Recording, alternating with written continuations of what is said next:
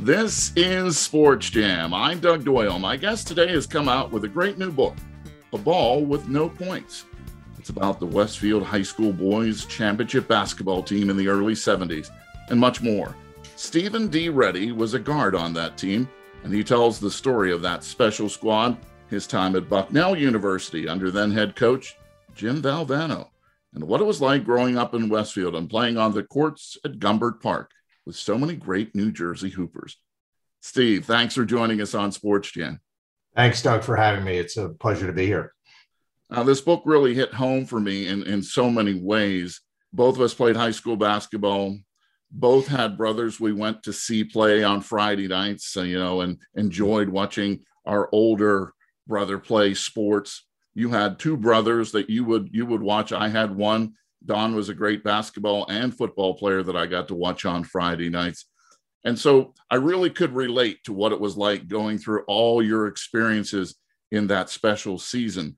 Your high school coach that magical year, Neil Horn Jr., your teammates, Tim Goski, Tom Pfeiffer, Scott Novacek, Larry Simmons, and others, you provide 12 reasons why in this book you feel this team had that special season. What do you want to say about Coach Horn and about your teammates? Well, I think certainly Coach Horn was one of the big reasons we had the success that we did. And when I think of Coach, a couple things stand out. The practices we had, he got us fully prepared to play each game.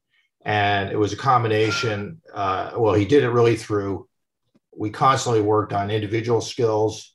And then there were team concepts we worked on in each practice. And then a portion of each practice, we usually focused on the upcoming opponent and their tendencies. We also focused a lot on specific game situations. I remember almost every practice there'd be, we take the ball out of half court, 4 seconds to go, and we're tied, or there's foul shot and the game's tied with 3 seconds to go. What do we do if we get the rebound? So we constantly practice game situations.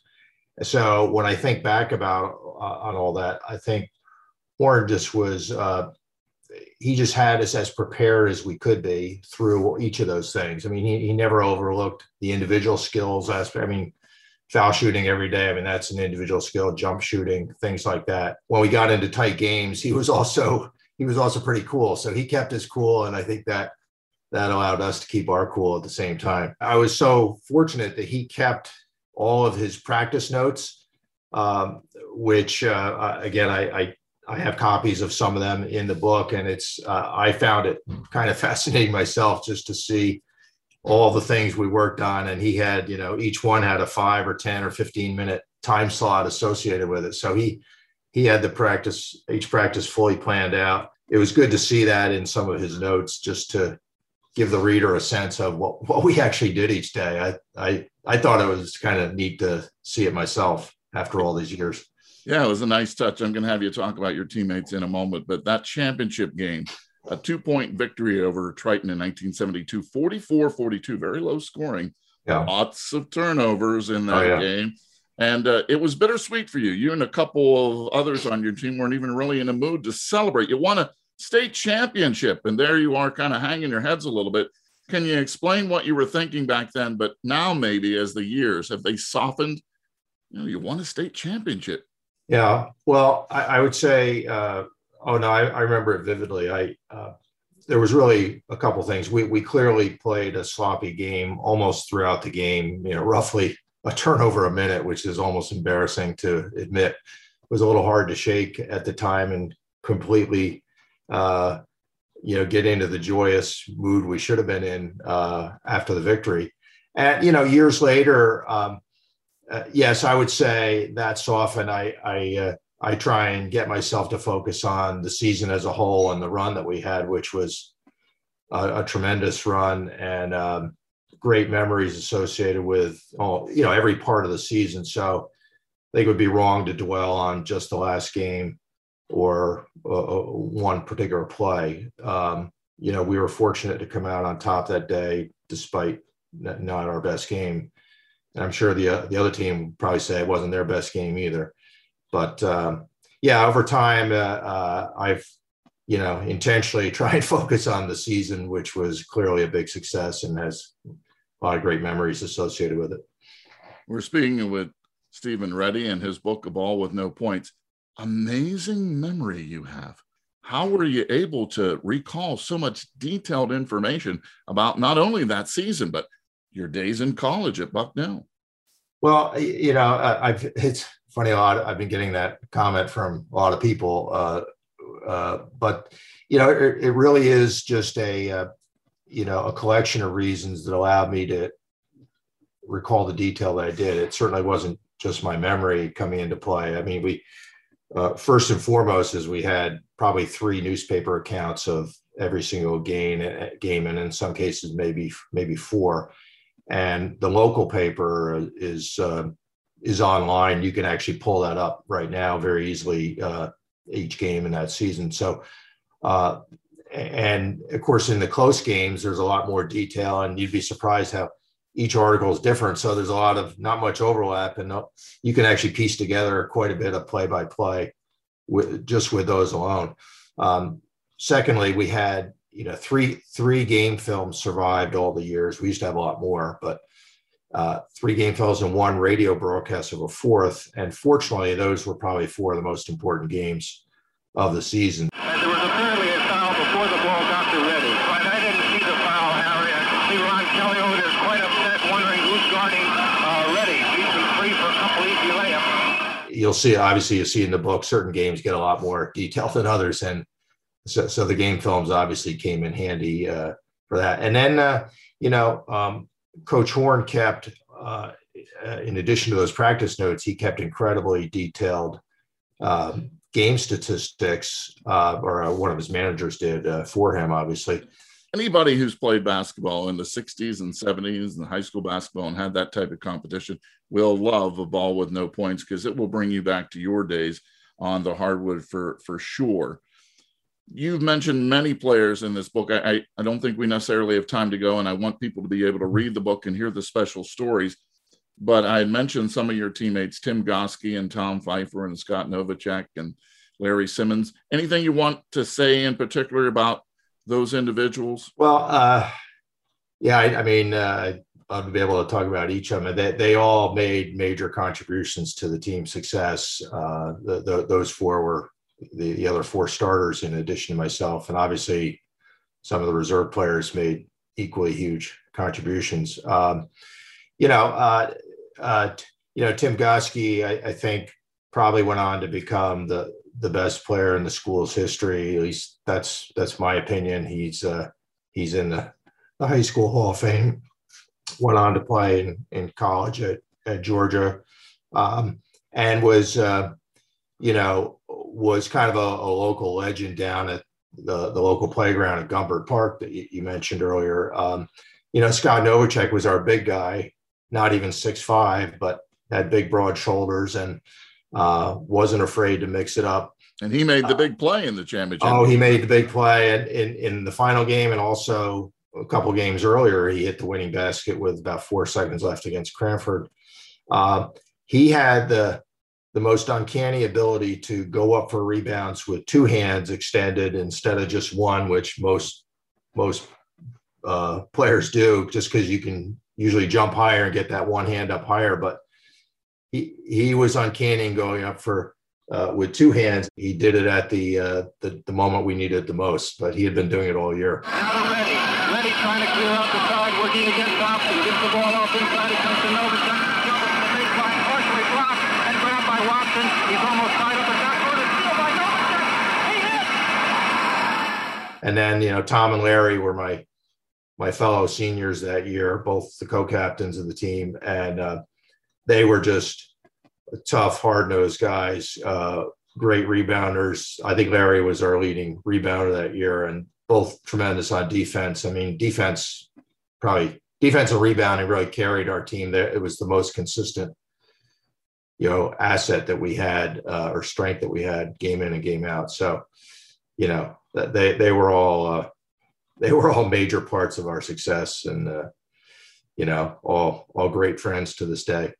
You will have to read A Ball with No Points to find out why Steve Reddy was not the captain. of that team. We'll give them a little taste and a little tease for that, Steve. Also, this book contains so many connections to famous names, both on and off the court, playing under legendary coach Jim Valvano when you were at college, playing against New Jersey actor Ray Liotta from Goodfellas and Field of Dreams fame, and battling him in high school when you were also from the same town. And at the same time you were going to high school, the infamous John List murder case. He murdered his entire family in the town of Westfield. I'm sure that will never leave you. No, it won't. For sure. I mean, I think it was discovered just two days or maybe 3 days before our first game. So I remember sitting in homeroom and hearing the news, I think 2 days that on a Wednesday morning. And, obviously news rapidly spread throughout the town, and just horrible story that obviously gained nationwide attention. Such a difficult time to be living in Westfield, knowing that had happened not that far away. And there are some other connections to some tragedies there too that are in the book.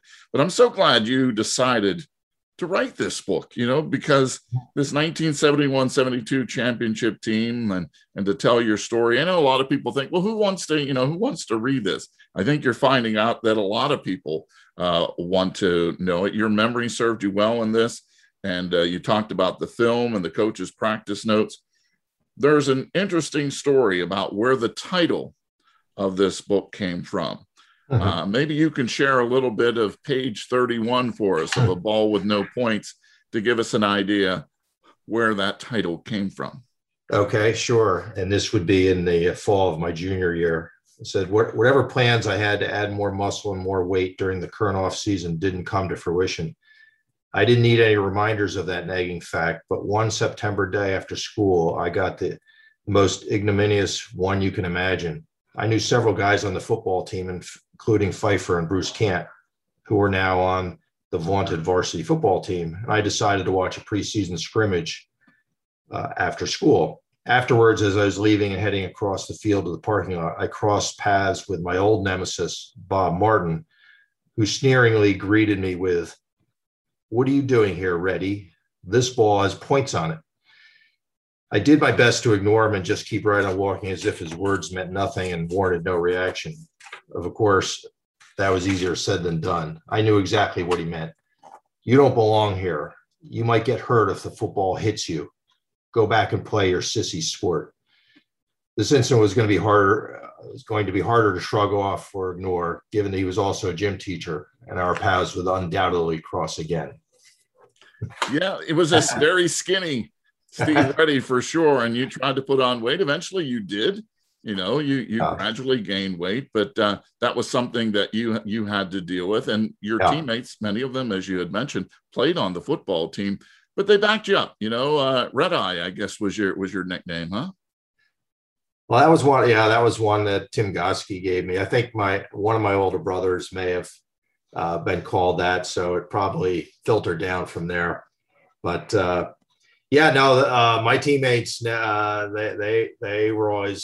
always had my back.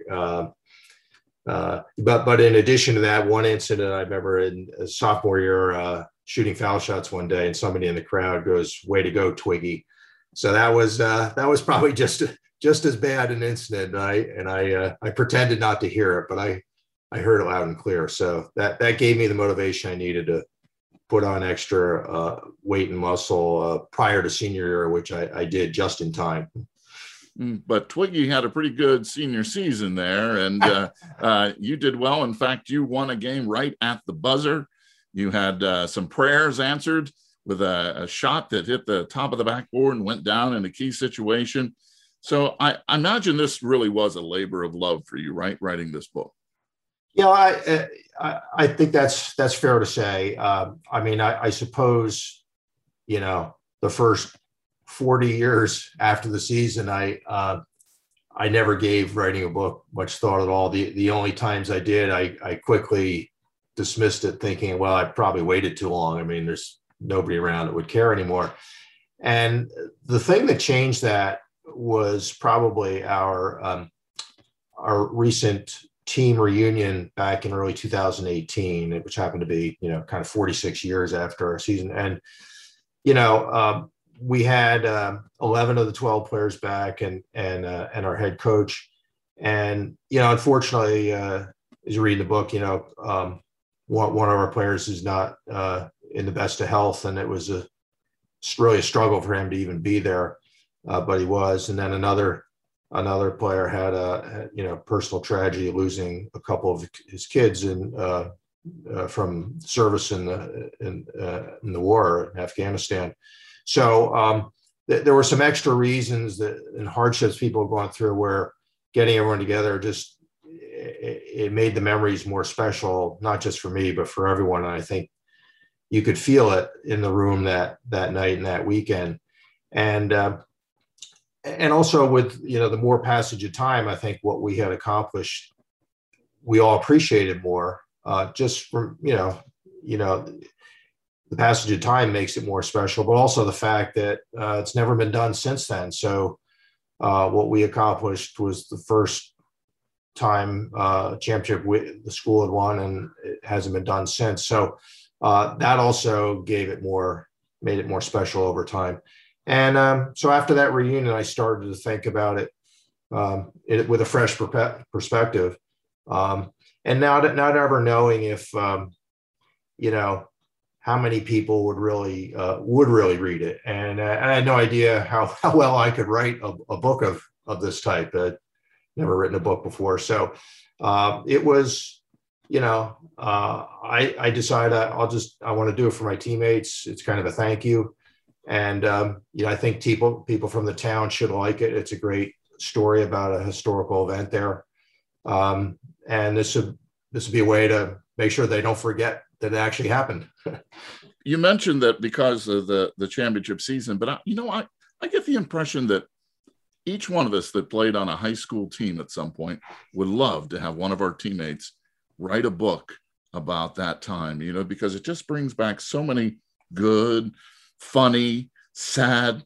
Yeah. This book says a football town, a basketball triumph, a ball with no points, the story of a boyhood dream, players who dared to win, and a coach who showed them how. Stephen D. Reddy.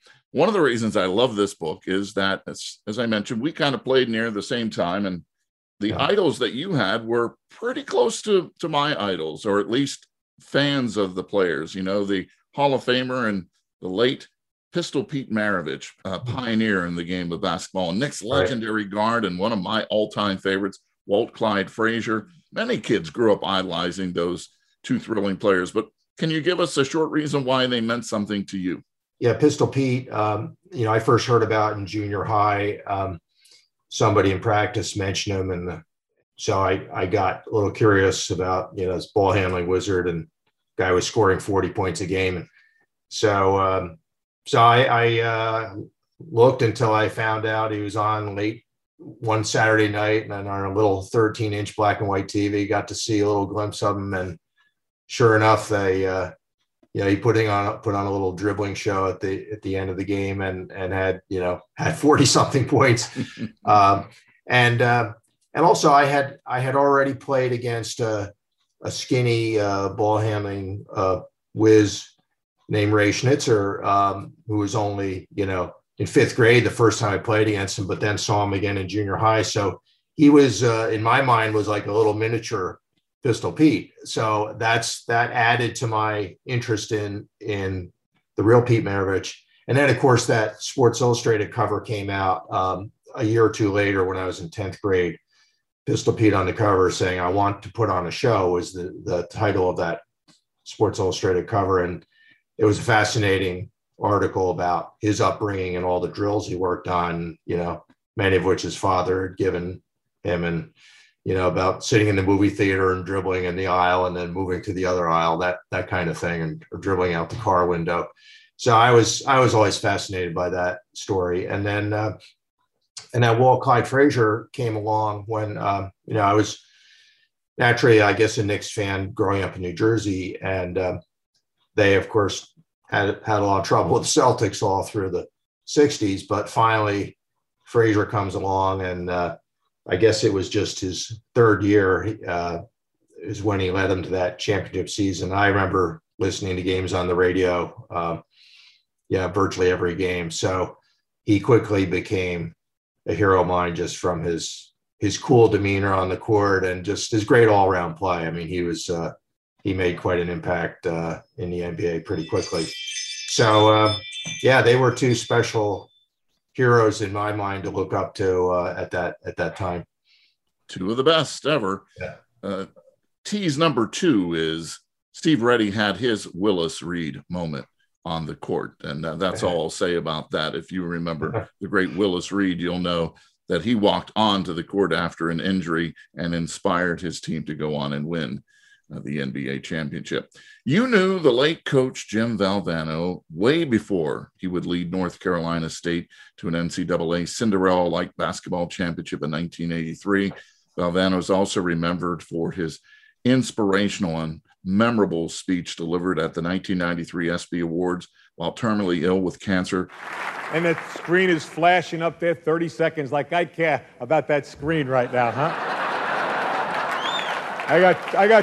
I got tumors all over my body. I'm worried about some guy in the back going 30 seconds, huh? I just got one last thing. I urge all of you to enjoy your life, the precious moments you have, to spend each day with some laughter and some thought, to get your emotions going, to be enthusiastic every day. And Ralph Waldo Emerson said nothing great can be accomplished without enthusiasm, to keep your dreams alive in spite of problems, whatever you have, to be able to work hard for your dreams to come true, become a reality. Now I look at where I am now, and I know what I want to do. What I would like to be able to do is to spend whatever time I have left and to give and maybe some hope to others. He implored the audience to laugh, think, and cry each day and announced for the formation of the Foundation for Cancer Research. Of course, we know that Dick Vitale is very much involved in promoting the Jimmy V Foundation, and whose motto would be, don't give up, don't ever give up. I got a sense you had kind of mixed emotions about Coach Valvano, who we lost in 1993. Is that true? You kind of had mixed feelings about him as a coach at Bucknell? Well, I don't know if that's the best description. I mean, I had, I initially got cut by him as a walk-on, but, a couple months later got brought up from JV to varsity. So I thought, actually all things considered, that was really a good experience. It was good to go through that little bit of hardship and challenge. And I eventually convinced him I belonged on the varsity. So that was that overall, that I didn't hold anything against him for that. I thought it was probably the most memorable thing about playing for him and being around him was just his overall enthusiasm. I mean, just like everybody could see that later on when he won the national championship, and just his presence on TV was infectious.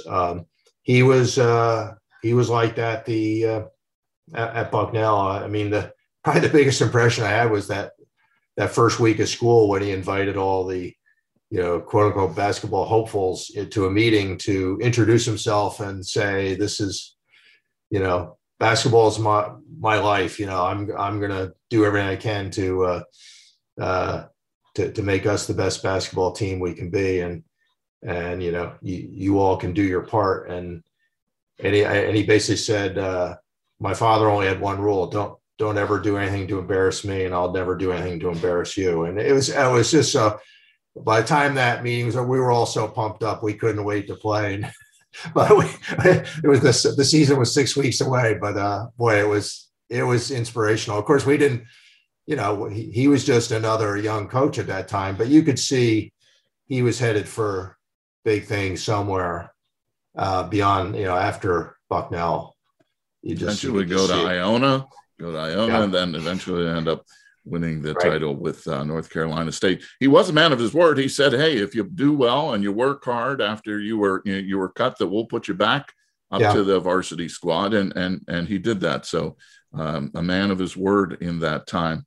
Also, the people that you talk about on the Gumbert Park courts, and John Shoemate, who was probably one of the first basketball players I ever watched played college, played for Notre Dame, and I was a big Notre Dame fan watching them play. And John Shoemate, I still remember how he held the ball behind his head, to shoot the basketball and things like that. You mentioned that in the book as well. But I think you make a point here that saying the playgrounds are kind of missed these days, and that AAU basketball has necessarily not been the greatest of things for the development of the game. Absolutely. I was fortunate to be able to interview probably more than a dozen players, maybe 15 players who used to frequent Gumbert, and, guys I became friends with at that time or over the years. And they almost all to a man kind of regret the dying off of the Gumberts of the world in favor of AAU. I mean, it's just, I guess it's a sort of evolution at work where, AAU, I suppose, is a more efficient way of coaches being able to see young players play or get them to play organized games. But there was nothing like the playground for pure competition. I mean, in our case, we were fortunate that it attracted enough good players from really a good portion of New Jersey. And, once you got them all there, you didn't need adults to organize the games or the competition. I mean, it just happened. And you'd see whatever parents or adults were there, they were just there to watch and observe. Now, eventually there would be coaches that, they'd hear about Gumbert and they'd be there peering through the fence and doing their scouting from that point of view. But you don't have the politics of, parents fighting to get their kids on the right team or getting more playing time with the coach or over this player or that. I mean, it's just, it's a meritocracy at its purest form. And it was kind of, in retrospect, it's kind of a beautiful thing to be part of. One of the guys I talked to was Jim Baglin, who played there the time I was there. And he went on to become one of the winningest coaches in New Jersey high school history at Mendham High School. And he said he loved the way that the games worked at Gumbert. And he ended up, when he was coaching in the summer, he would invite a bunch of kids into their high school gym there, and it eventually attracted a bunch of local people or former players.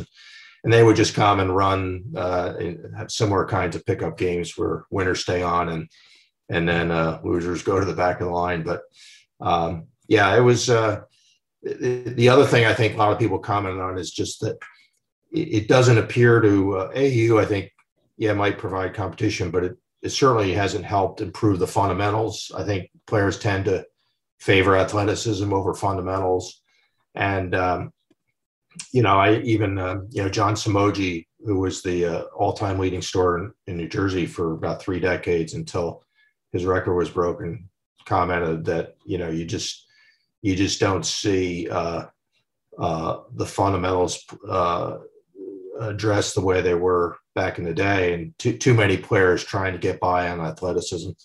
And so I think there's a lot of consensus that it's not necessarily better than it was back in the days of Gumbert. And it's in some ways a little bit of a shame that you don't have those places anymore, at least certainly not in the numbers that they used to have them.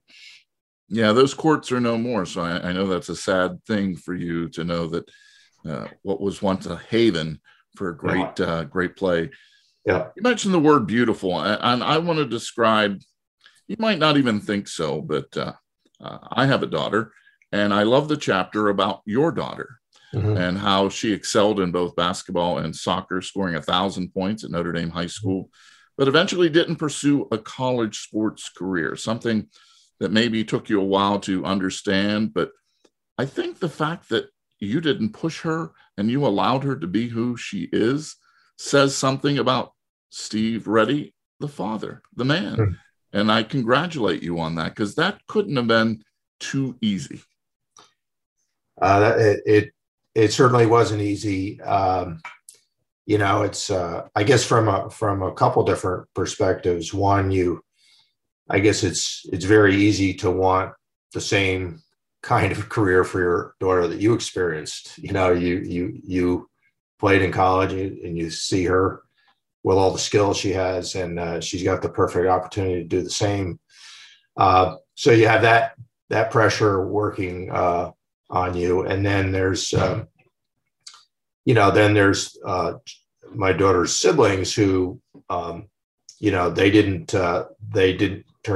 earn college scholarships or weren't the same athlete that Jackie was in this case. So I knew I had to be careful about offering some kind of special incentive for Jackie that the other kids didn't have. So like every parent, it's impossible not to think about scholarship money and how much that could save you, given the price of college these days. And of course, we had seen that not only with AU basketball, but also with her travel soccer team. She had been on a very good team prior to age 14 or so. She played for 3 or 4 years, and even there, they were talking about college scholarships in 8th and 9th grade as being a distinct possibility. So it was clearly on parents' minds, and the thing that convinced me not to push hard was, one, Jackie. I could see I could see burnout potentially coming. If she's doing all these weekends away at tournaments and not having a normal, quote unquote, normal social life where you do things that kids used to do instead of going away for tournaments. And so I was afraid of the burnout thing happening if pushed too hard. And then also pushing her to get a scholarship is effectively, in my mind, making her a professional athlete as a teenager. At least that's the way I thought about it. I just said, it's just not right. If she doesn't want to play, it's just not right to offer her money effectively to play. And I was lucky enough that I could afford to send her to college without the scholarship money. So I just decided, it shouldn't be a factor. She should decide what she wants. And, I don't regret that at all. And, I was just so happy for the high school career that she had, which was amazing. And, she kind of went out at the top of her game. Maybe it's a little bit sad in some respects, but I think as far as I'm concerned, she did the right thing and did it the right way. A couple of beautiful pictures of Jackie in your book. What does she think about A Ball with No Points? Well, I don't think she's read the whole thing yet. I think she's a bit, but she will. I think she helped me a lot with designing the book cover. So that was her immediate contribution. But I think they heard so much about it along the way that I think they wanted to stay clear of it until the dust settled. But I think all the kids have either read it or read portions of it at this point. So it's been nice to hear about. I get comments about certain chapters more than others, and I think the Gumber chapter and the chapter on Jackie are the ones that I've gotten the most comments about. As you mentioned, this is the first time you've ever written a book. Can you get the audience up to date on your life? You've had a successful business career. Tell us a little bit of how Steve Reddy became an author, as far as just what you do and how things have gone for you. Sure. Well, I spent really 4 decades as an actuary, having been a mathematician or math major in college. That was a natural career to go into. So I worked at 3 or 4 big life insurance companies throughout that career and 1 big investment bank. So that was profitable, enjoyable career for 4 decades. And that kind of, I sort of took early retirement about 5 years ago from that, and then was working on a couple of projects when the book idea came along, and I was fortunate enough to then have the time to actually think about it seriously. I think trying to do it 10 years ago wouldn't have been possible, because it certainly takes some time to to put together. And once I started it, I said, well, if I'm going to do this, you can't do it in a half-baked manner. You're either all in or you don't get in at all. So that took a good 2 years and 3 months or something along those lines from soup to nuts. But at this point, knock on wood, still in good health, and I'll be figuring out the next thing that's coming down the pike. So a little bit of a blank sheet of paper. So we'll see. If anyone has a skinny little kid that they think, well, will he ever amount to something? Well, in Stephen D. Reddy's case, Steve did amount to quite a bit. And now he's an author. A Ball with No Points is the new book about the Westfield High School boys basketball championship season. And I said much more. We want to congratulate you on this book. And I guess it gives you another chance to always come back to Westfield, right? It does. I've been back there a few times in recent months, and the reception has been great so far.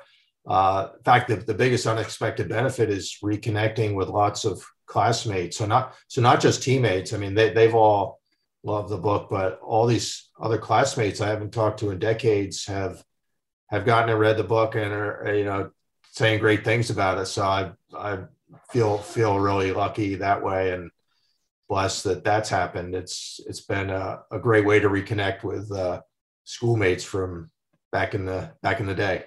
I'm here in nearby Kenilworth, New Jersey. Oh, and wow. Okay. Just did the PA for a Roselle Catholic basketball game against Union Catholic. So I'm in the area here. When you come back to Westfield, let's get a chance and have a cup of coffee together and talk more about your wonderful book and your basketball career.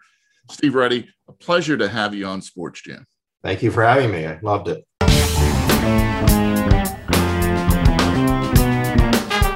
SportsJam is a WBGO Studios production. You can hear all the station's great podcasts, including The Checkout and Jazz United, by going to wbgo.org/studios or wherever you enjoy podcasts.